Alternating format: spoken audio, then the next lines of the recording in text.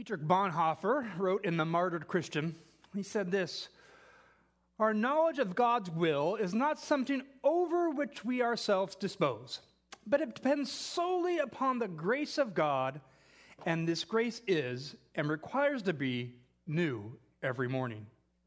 That is why this proving or examining of the will of God is so serious a matter. The voice of the heart is not to be confused with the will of God, nor is any kind of inspiration or general principle for the will of God discloses itself ever anew only to him who proves it ever anew." All right, here's the point that Bonhoeffer is trying to make, is that we don't obtain God's will. This is not something that just one day, I've got it, and that you possess it forevermore. In fact, a better way of understanding how we deal with God's will is we flirt with God's will. We may land upon it in moments. But he's saying every morning we need to seek this afresh. Every morning, in fact, every moment and every day, we need to reflect and think about what God's will for us is in this moment. What I want to really get the point is, it's that, you have those things in your heart, or your motives in your heart, and things that speak to you, or that voice in your brain. Like, it's that don't confuse that voice with the will of God. Be careful when you say, hey, God told me this. Maybe, but you have something very tangible to compare that voice to. God's written word. What is God's will? We ought to be in a daily task of discerning God's will, a momentary task of discerning God's will. And simply, I think a way of understanding God's will is to live wisely. That wisdom we get in Ecclesiastes, understanding that it means to skillfully live for God, mean being in his will in every little moment. And it's not something that we obtain, and something that we flirt with all our life. And we seek it every morning. Lamentations says it in this way, Lamentations 3:22-23, "The steadfast love of the Lord never ceases. His mercies come to an end." Never come to an end. They are new every morning. Great is your faithfulness. And here's why I quoted that verse. It's every morning. But it's like, where's the will of that? Well, it's the love of God. That is his will. You see, the will of God is the character of God. Period. If you want to know the will of God, you're going to understand the character of God. I mean, a lot of times we think of what the will is. What does God want me to do in this moment? Does he want me to do this or that? Here's the answer to that question almost all the time. What's the character of God? What's the character of God? How does he want you to behave in this moment? Is he so concerned about this task and that task instead of who you are in that task, your character? That is the will of God. One way we can seek out and understand God's will is reading his word. But that's not only. If we just read God's will, then we go, oh, I comprehend. I can now understand God's will. No. The point of being in God's will is actually to do it, to embody it. We understand it through his word, but we need to live it out and do it. The purpose of God is not just to reveal who he is, but to change us into his character day in and day out, to be more like him, to restore that image in us. It's not just believing in Jesus. It's following Jesus. We are to be observant not just to his words, but we are to be observant and to do the actions of Jesus, to follow him. Proverbs 3:5-6, which was Lily's favorite verse, it says this: "Trust in the Lord with all your heart and do not lean on your own understanding. In all your ways acknowledge him, and he will make straight your paths." Did you hear that language in there? Is it just comprehension? The purpose of that is actually to trust in the Lord, is that your behavior and actions actually look different. In all your ways, acknowledge him, and so that your paths are straight, that you actually behave in a different way. Your ways. in all your ways. In all your ways, do something that acknowledge him. Let trust live out in your actions. This is doing type language. Another way of saying this concept is this. We are not consecrated or devoted to a certain task or calling. I'm going to hear that again. You are not consecrated or devoted to a certain task or calling, but you are devoted and consecrated to the will of God in your life. Period. This means you can say, but I've been called to do this. Maybe for a moment. But you know what you've really been called to do? You know who you've really been called to be?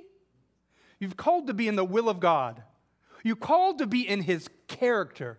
And that can be in a multitude of tasks and callings. It doesn't mean I don't want you to think, oh, that means I can just keep flipping and flopping and doing whatever. No, there's a certain wisdom in going in a certain path and keeping on to that same task and doing it well and doing it in God's wisdom. But you are not beholden to those tasks. You're beholden to the will of God, which I want you to more understand as the character of God for your life. Let's turn to the text today and flesh this out a little bit, this context of the will of God and his character. In John 7:14, it says this, at about the middle of the feast, Jesus went up to the temple and began teaching. Now, let's just backtrack a little bit. What's happening here? Right, this is the Feast of the Booths, right? And initially, Jesus had a conversation with his brothers, and his brothers said, hey, let's come on down. Let's recruit some more disciples for you. And Jesus says, I'm not going. It's not my time. It's not my hour to go to Jerusalem. They're about to kill me down there. Right? And so he says, I'm not going to go. And then Jesus goes incognito. He's down there, and he's hearing a lot of people talk about him. He's the gossip of all the temple. Right? And so the temple is kind of this, there's stages of the temple, but the large part of the temple is the temple of the Gentiles where everyone gets to gather and they mingle, and there's teaching in there. And so he is the gossip of the temple, and some people are saying he's a good man, and some people are saying he's a deceiver. No one is claiming that he's God. And then right now, in the middle of that, in the temple, Jesus reveals himself. Ta-da! And he begins to teach in the middle of the temple. That is not incognito at all. That is not being kept hidden at all. He begins to teach like many rabbis would have do at that time. They would all gather. They would gather their disciples and they right. It's a big area, and they would teach their disciples. And Jesus does the same thing. Except he hasn't come with his disciples. He just gets up and begins to teach. In John, verse 15, the Jews then therefore marveled, saying, how is it this man has learning when he has never studied? Now, the first thing I want you to hear is that they marveled at him. They were astonished at him. They were astonished at his teaching. And this is common that we hear this in John, is that when Jesus gets up to preach, people are amazed by his authority and his power, his wisdom, and what he is teaching. How does he have this knowledge? How is he connecting the dots in this way? How does he have this teaching? But more so, I want you to hear what they said. And I wish the English was translated differently, because this is what literally it's saying. How does he know his letters? How does he know his ABCs? How does he know to read or write or anything? He's never studied. This is true. This is a true fact of Jesus. In fact, I want you to understand, so the educational system back here, there was not public education. Not everyone got educated. There was kind of a basic education that you would do in your home, and then the brightest would get to go on, and they would learn a little bit more about the Torah, and then the brightest were there would get to go learn a little bit more. And every time that you didn't get to advance, what you did is you went back to the family trade. Whatever your family did, that's the work that you did, and you joined in. And so the brightest kept going on and learning more and more. And the brightest after that, after all that, your graduate level, you would go find a rabbi, and you said, I want to know what you know, and I want to do what you do. And that rabbi would say yes or no to you. If he said no, you either have to find a different rabbi or you go back to your family trade. Now, here's the point. What do we know about Jesus? He comes from a poor family. He comes from a family of carpenters. Jesus was a carpenter, just like his brothers. Jesus has no formal training in the scriptures, in just basic language. And this is what they're saying. Like, we know this guy. He doesn't know his ABCs, but we know in Jesus, and when he was 12 years old in Luke, that he taught in the temple and he astonished people. Right? We know that he has some work and he's studied a bit. But we also know that Jesus is God himself, both God and man, and that he has understanding. And so this is what they're marveling at. He doesn't know his ABCs. They don't attack his teaching. I want you to hear that. They don't attack what he's teaching. They attack his credentials. They attack who he is. He's not qualified to be a rabbi. He's not qualified to have disciples. He doesn't have the proper learning. He doesn't have the proper training. Stop listening to Jesus. Listen to us. Goes on in verse 16. So Jesus answered them, my teaching is not mine, but his who sent me. Now, here's an important fact. I want you to hear this very clearly. When I preach and teach, I am not teaching in the place of God. You all understand that, right? I am not God. I am not Jesus, right? I'm not teaching in his place, but I am trained. I have studied. I do work throughout the week to try to figure out what God is saying in his words. I am fallible. You do know that, right? I know it doesn't seem like that all the time, but I make mistakes, right? If you have a question or concern with something I have said, please follow up with me. I want you to follow up because there's lots of things that could be the case. Number one, I could be wrong. It's possible. In fact, that's probably the most likely scenario if you need to follow up with me. I'm wrong. The other thing is maybe I misspoke. That's quite possible too. I misspeak all the time. The other thing is maybe you misheard, and so we just need to clarify what I said and what you heard, and we just need to communicate better, right? Because this is a two-way street. The other last possibility is I could actually be right, and so we could actually talk about that. But the point is I want you to come talk to me. If you have a question or concern, right, this is a fallible endeavor that we are doing. I want us to come to a greater understanding of God's word together, and I want us to communicate that. And some of you that have come to me know that I have admit mistakes or I have clarified or not. So I'm encouraging you to do that. Jesus is saying, right clear, he says, my teaching is not from my study. It's not from human wisdom or passed down from human tradition. So typically a rabbi, right, there's all these traditions and actually these books written on this that they would have these sense kind of commentaries or explanations of what the scriptures are saying. We have these today as well. And so the rabbis would fall under a tradition of interpretation. And so they would follow that and make sure they are along that. I do similar something. When I come to a text every Sunday, or before that, during the week, I look at the text and I wrestle with it. I try to understand it. I look at the languages and see if there's anything I need to worry about, like the ABCs this week, which I just thought was funny. You apparently did not. And so I look at those things and I examine them and I try, what is God trying to say in here? What is the text trying to say? And then how can I actually apply that to our lives? And how can I bring it into modern day? Now, after I do that, I actually then check multitude of commentaries to just make sure that I haven't gone crazy and that I am not way off. And if I have a different understanding or a different, it doesn't mean I'm wrong, but I have to think, wait a second. How have I understood this that all these other people have not understood it? And where do I need to re-examine that? That very rarely happens that I have a new understanding of a text. Almost always I fall in line, and then I'll alter to make sure I do fall in line into the basic understanding of what the text is. That's essentially what the rabbis do. We're going to fall under a tradition, under interpretation, under a history of understanding. But Jesus is saying something different. He's saying, look, all of this is from God himself. My teaching is the Father's teaching.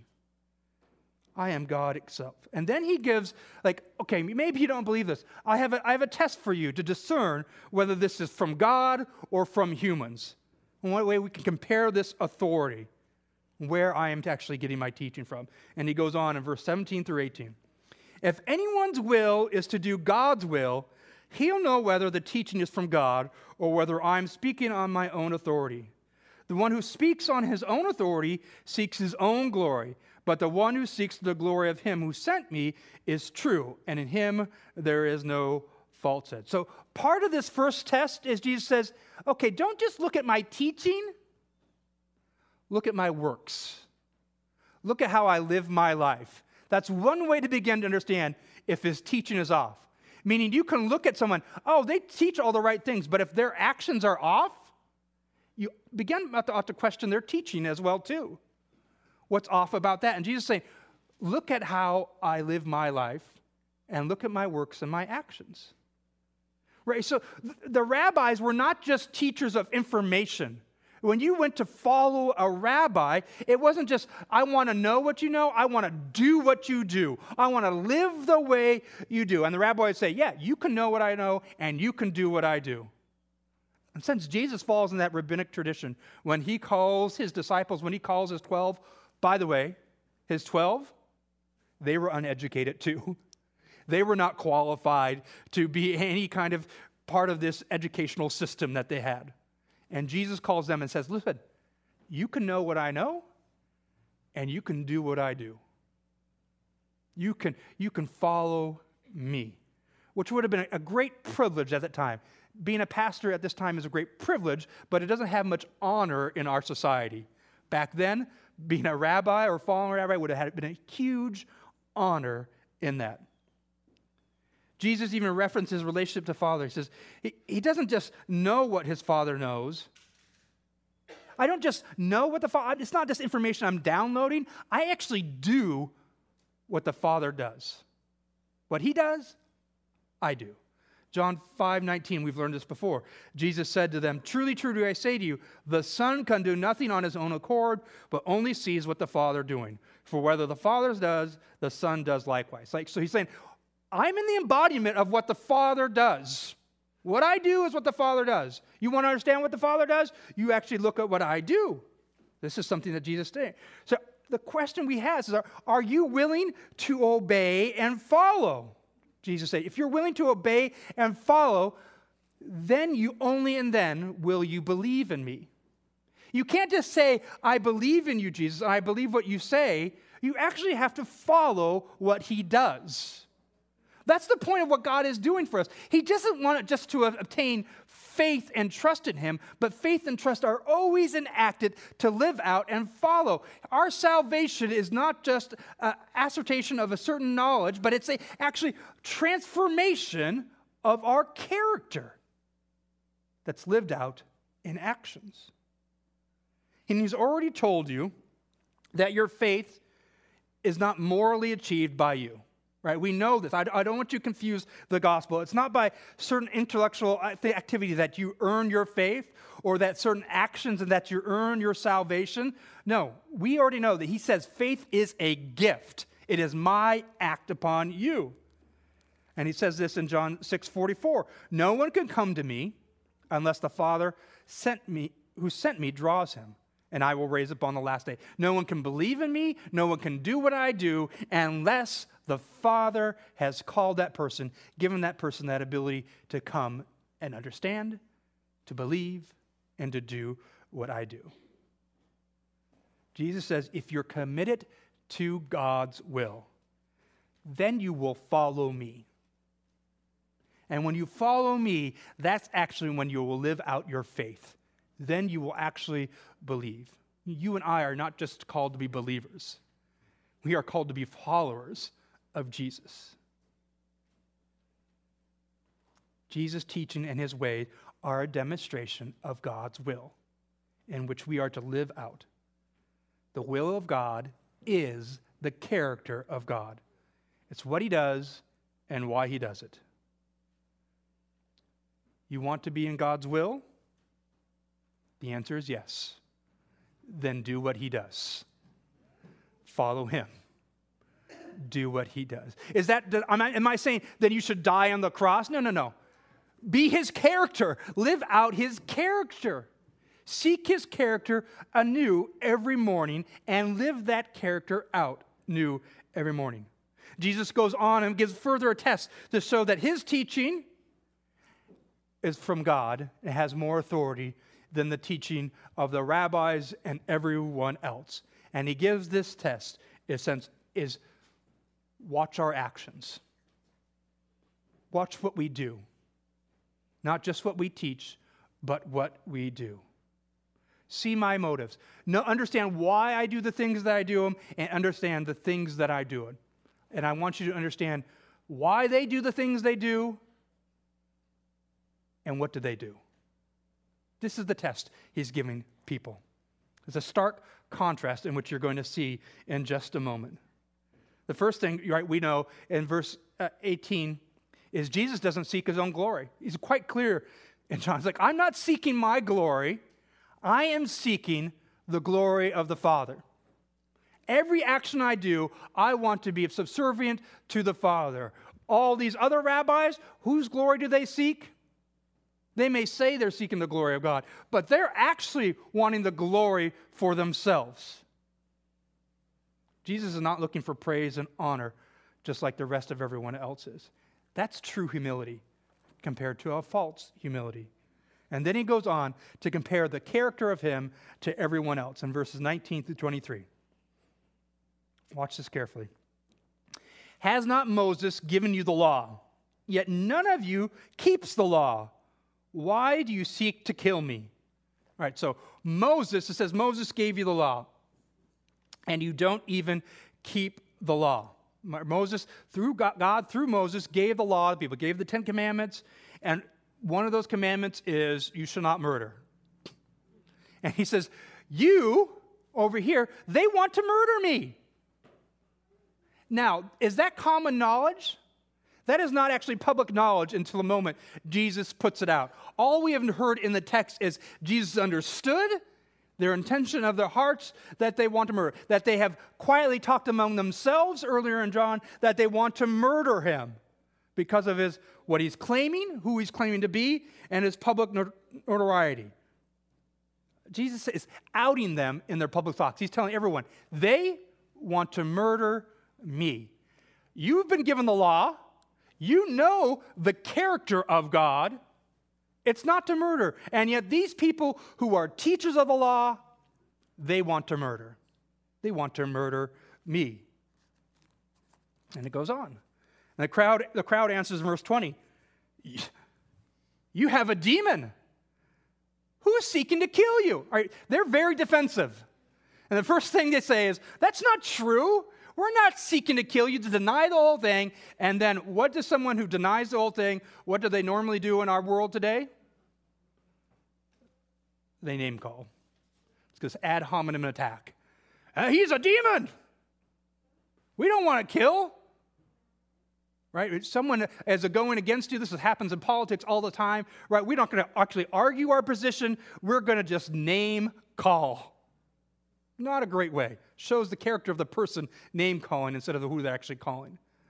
You have a demon. It's defensive. They deny and deflect.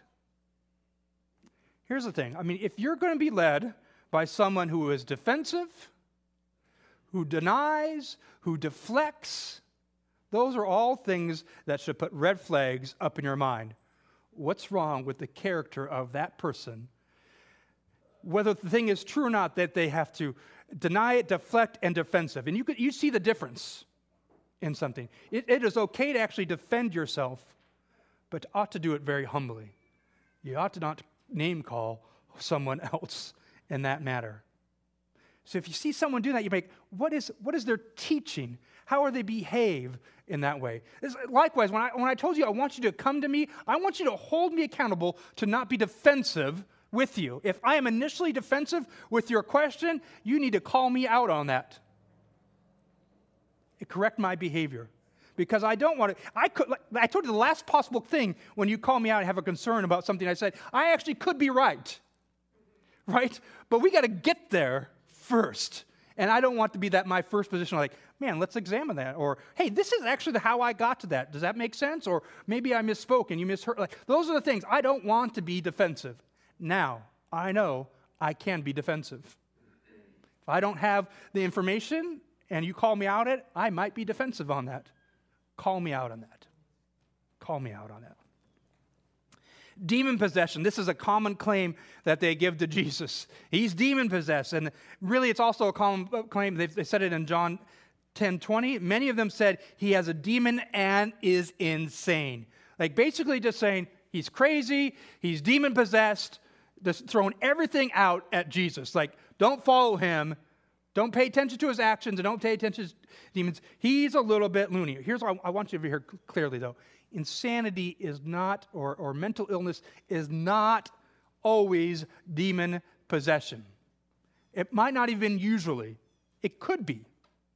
I think as a general, our society doesn't think about spiritual warfare, and I think we ought to think more about that because the spiritual and physical are never separated. But I want to be clear that I don't always assume as someone who has mental illness or mental struggling with something that they have demon possession. It's usually not the first thing I think about. It could be something that we think about later on, but in general, I just want you to understand that. Don't think about that. In verse 21, Jesus answers, I did one work and you all marveled. You're calling me a demon. I did one work and you all marveled at it. The last time Jesus was teaching in the temple was in John 5. And when he was teaching in the temple, he did one work outside the temple before that. And you know what that one work was? He healed a paralyzed man who was paralyzed for 38 years, who for 38 years sat by the pool of Bethesda, thinking that pool, if he was the first one to get in, that he would be healed. Never could be the first one because he was paralyzed. And Jesus healed him by his words on the Sabbath. And so the Jews saw the man later on the day on the Sabbath walking and picking up his mat. They saw him on the Sabbath, and they were upset. Why are you walking and picking up your mat on the Sabbath? Picking up your mat is not acceptable behavior on the Sabbath. They weren't initially upset with Jesus. They were initially upset with the man walking and picking up the mat, for who hasn't walked for 38 years. And then they confront Jesus, who was teaching in the temple at that time. What did you do? Why did you do that? How dare do you heal him on the Sabbath? It goes on in verse 22. Jesus says, Moses gave you circumcision. Not that it is from Moses, but it's from the fathers, particularly through Abraham. But Moses has laws about it. And your circumcision, you circumcise a man on the Sabbath. If on the Sabbath a man receives circumcision so that the law of Moses may not be broken, are you angry with me because on the Sabbath I made a man's whole body well? So I just want you to, that the circumcision law was given that when a child was born, a male child, that on the 8th day after the birth, you circumcise that child. That's the law. But they also have this law that you can't do all these things on the Sabbath. You can't do ordinary work on the Sabbath. So the letter of the law would seem that those two laws contradict. But they all understood the intent of the law. And they all understood that there were acts of mercy allowed always on the Sabbath, even for animals, acts of mercy on the Sabbath. And so they would put together, they lived out the intent of the law. So here's the thing about babies, right? They're just born on random days. You can't always predict that the baby's 8th day won't land on the Sabbath. And so whenever they have babies, they would circumcise that baby on the 8th day. And that would not violate the intent of the law. Maybe the letter, but not the intent. Jesus is like, you understand this. You understand the intent of the law on what it's supposed to do. More so, the act of circumcision is actually a perfecting rite in their minds. It is perfecting the outward body of the male, making them more into the covenant image of God for people. Now, what does Jesus do on the Sabbath with his words? He heals a man in his whole body that hasn't been healed in 38 years, been suffering, that no one's paid attention to. And he says, you're holding me to the letter of the law when you live out on the intent of the law on this minor issue. I perfected the whole man's body.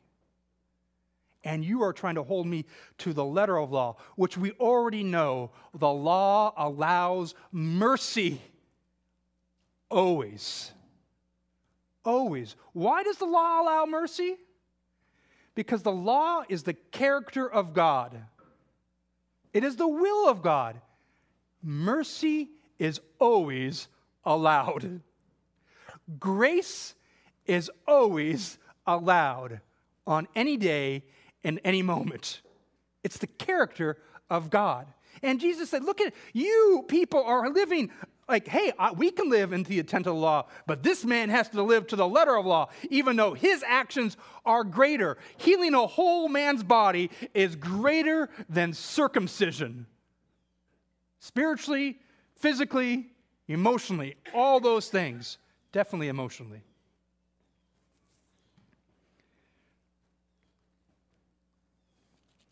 Jesus is the perfecter of all bodies. Jesus' understanding and make this claim, I healed this man, and you're holding me on account of my mercy. Here's the thing, Jesus is the author of the law. The law is not something that's outside of Jesus. I told you the law is his character. It is who he is. Everything that Jesus does is the law. He's the author. He's the one that with the Spirit spoke it out. The Father, these are not contradiction to it. It is his character. The law is God's character. The will of God is the character of God. The law, therefore, is God's will. So Jesus is saying to all the people, I've just given you a test. Here's my authority. Do you see the difference in our actions? Do you see the difference in how we actually engage the law and the character of God? They're not in the character of the law. They're not in the character of God. I am. I am. That's how you discern. Jesus saying is follow me. Not just my teaching, follow me. Follow my character. Jesus' character is abundant grace, abundant mercy. Jesus is saying, and my will is abundant love and abundant mercy for all.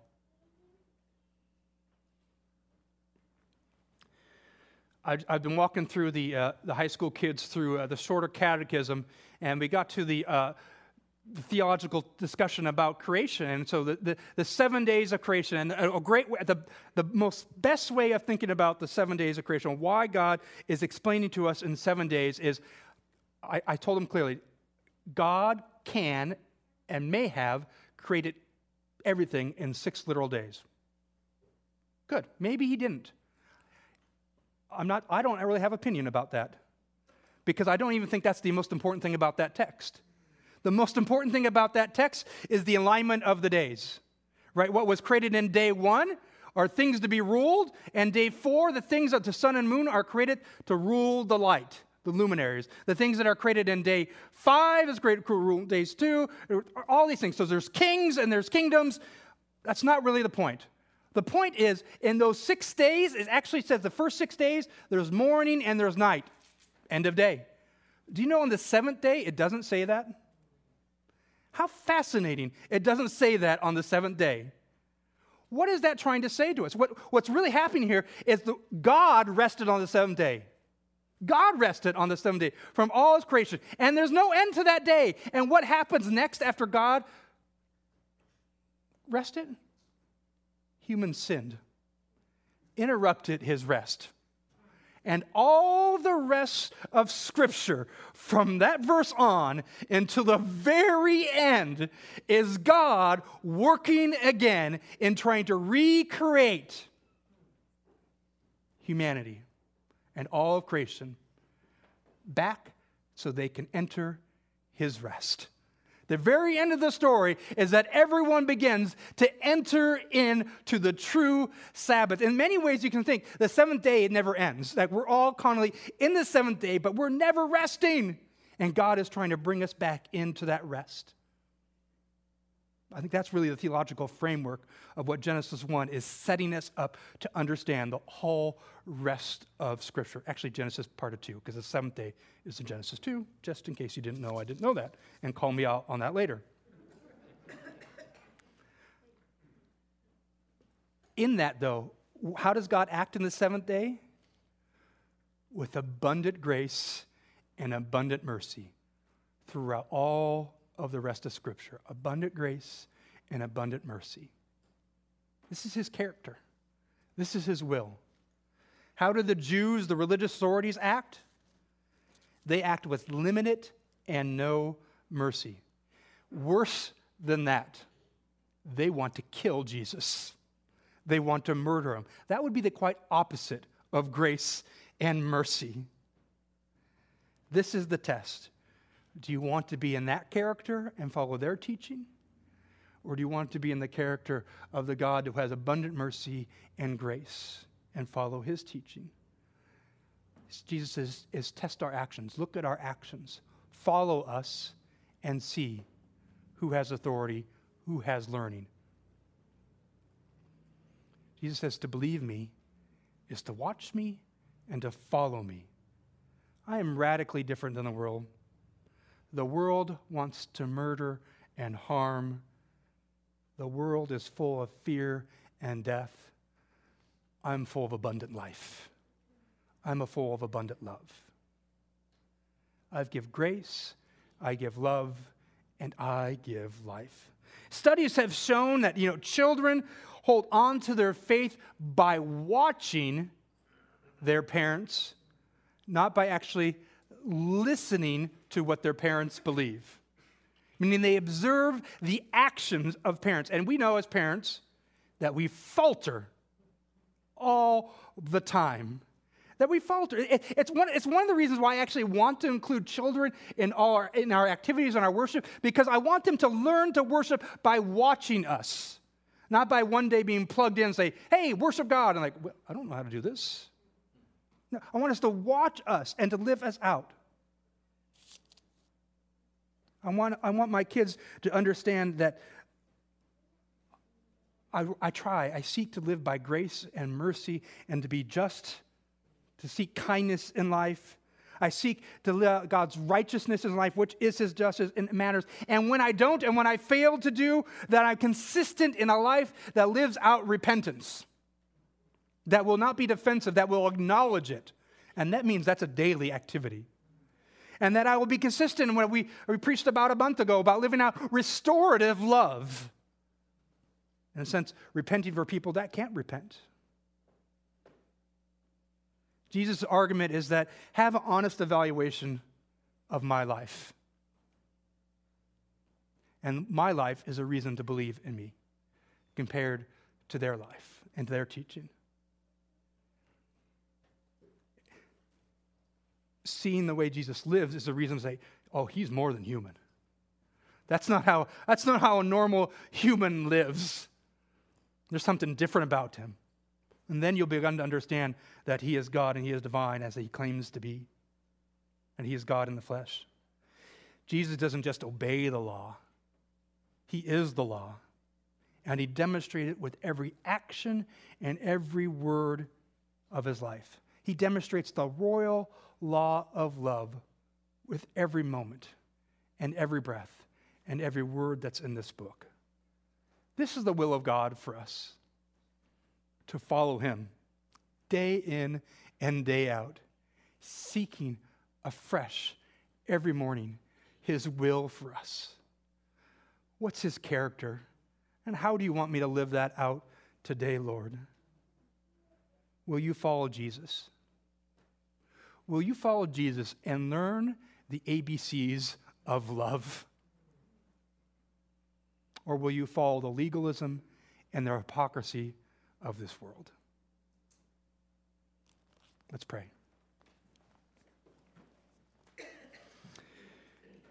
Gracious Father, loving Son, and guiding Holy Spirit, I thank you that you are one God that is present with us all the time. That you are a God that doesn't just speak truth in our life, that lives out that truth. That you are a God that draws us into your word and draws us into your character to live out. That you are not done with us. That you are working in us, for us, and through us. Lord, help us each and every morning, and each and every moment to wake us up to your presence and to your law and to your character, to your will. Help us to see how we can live that out. And how are you transforming us to be more like you each and every day? Lord, help us to follow you. we give you praise for this grace and for this good news. We pray this in the name of Jesus Christ, and all God's people said, amen.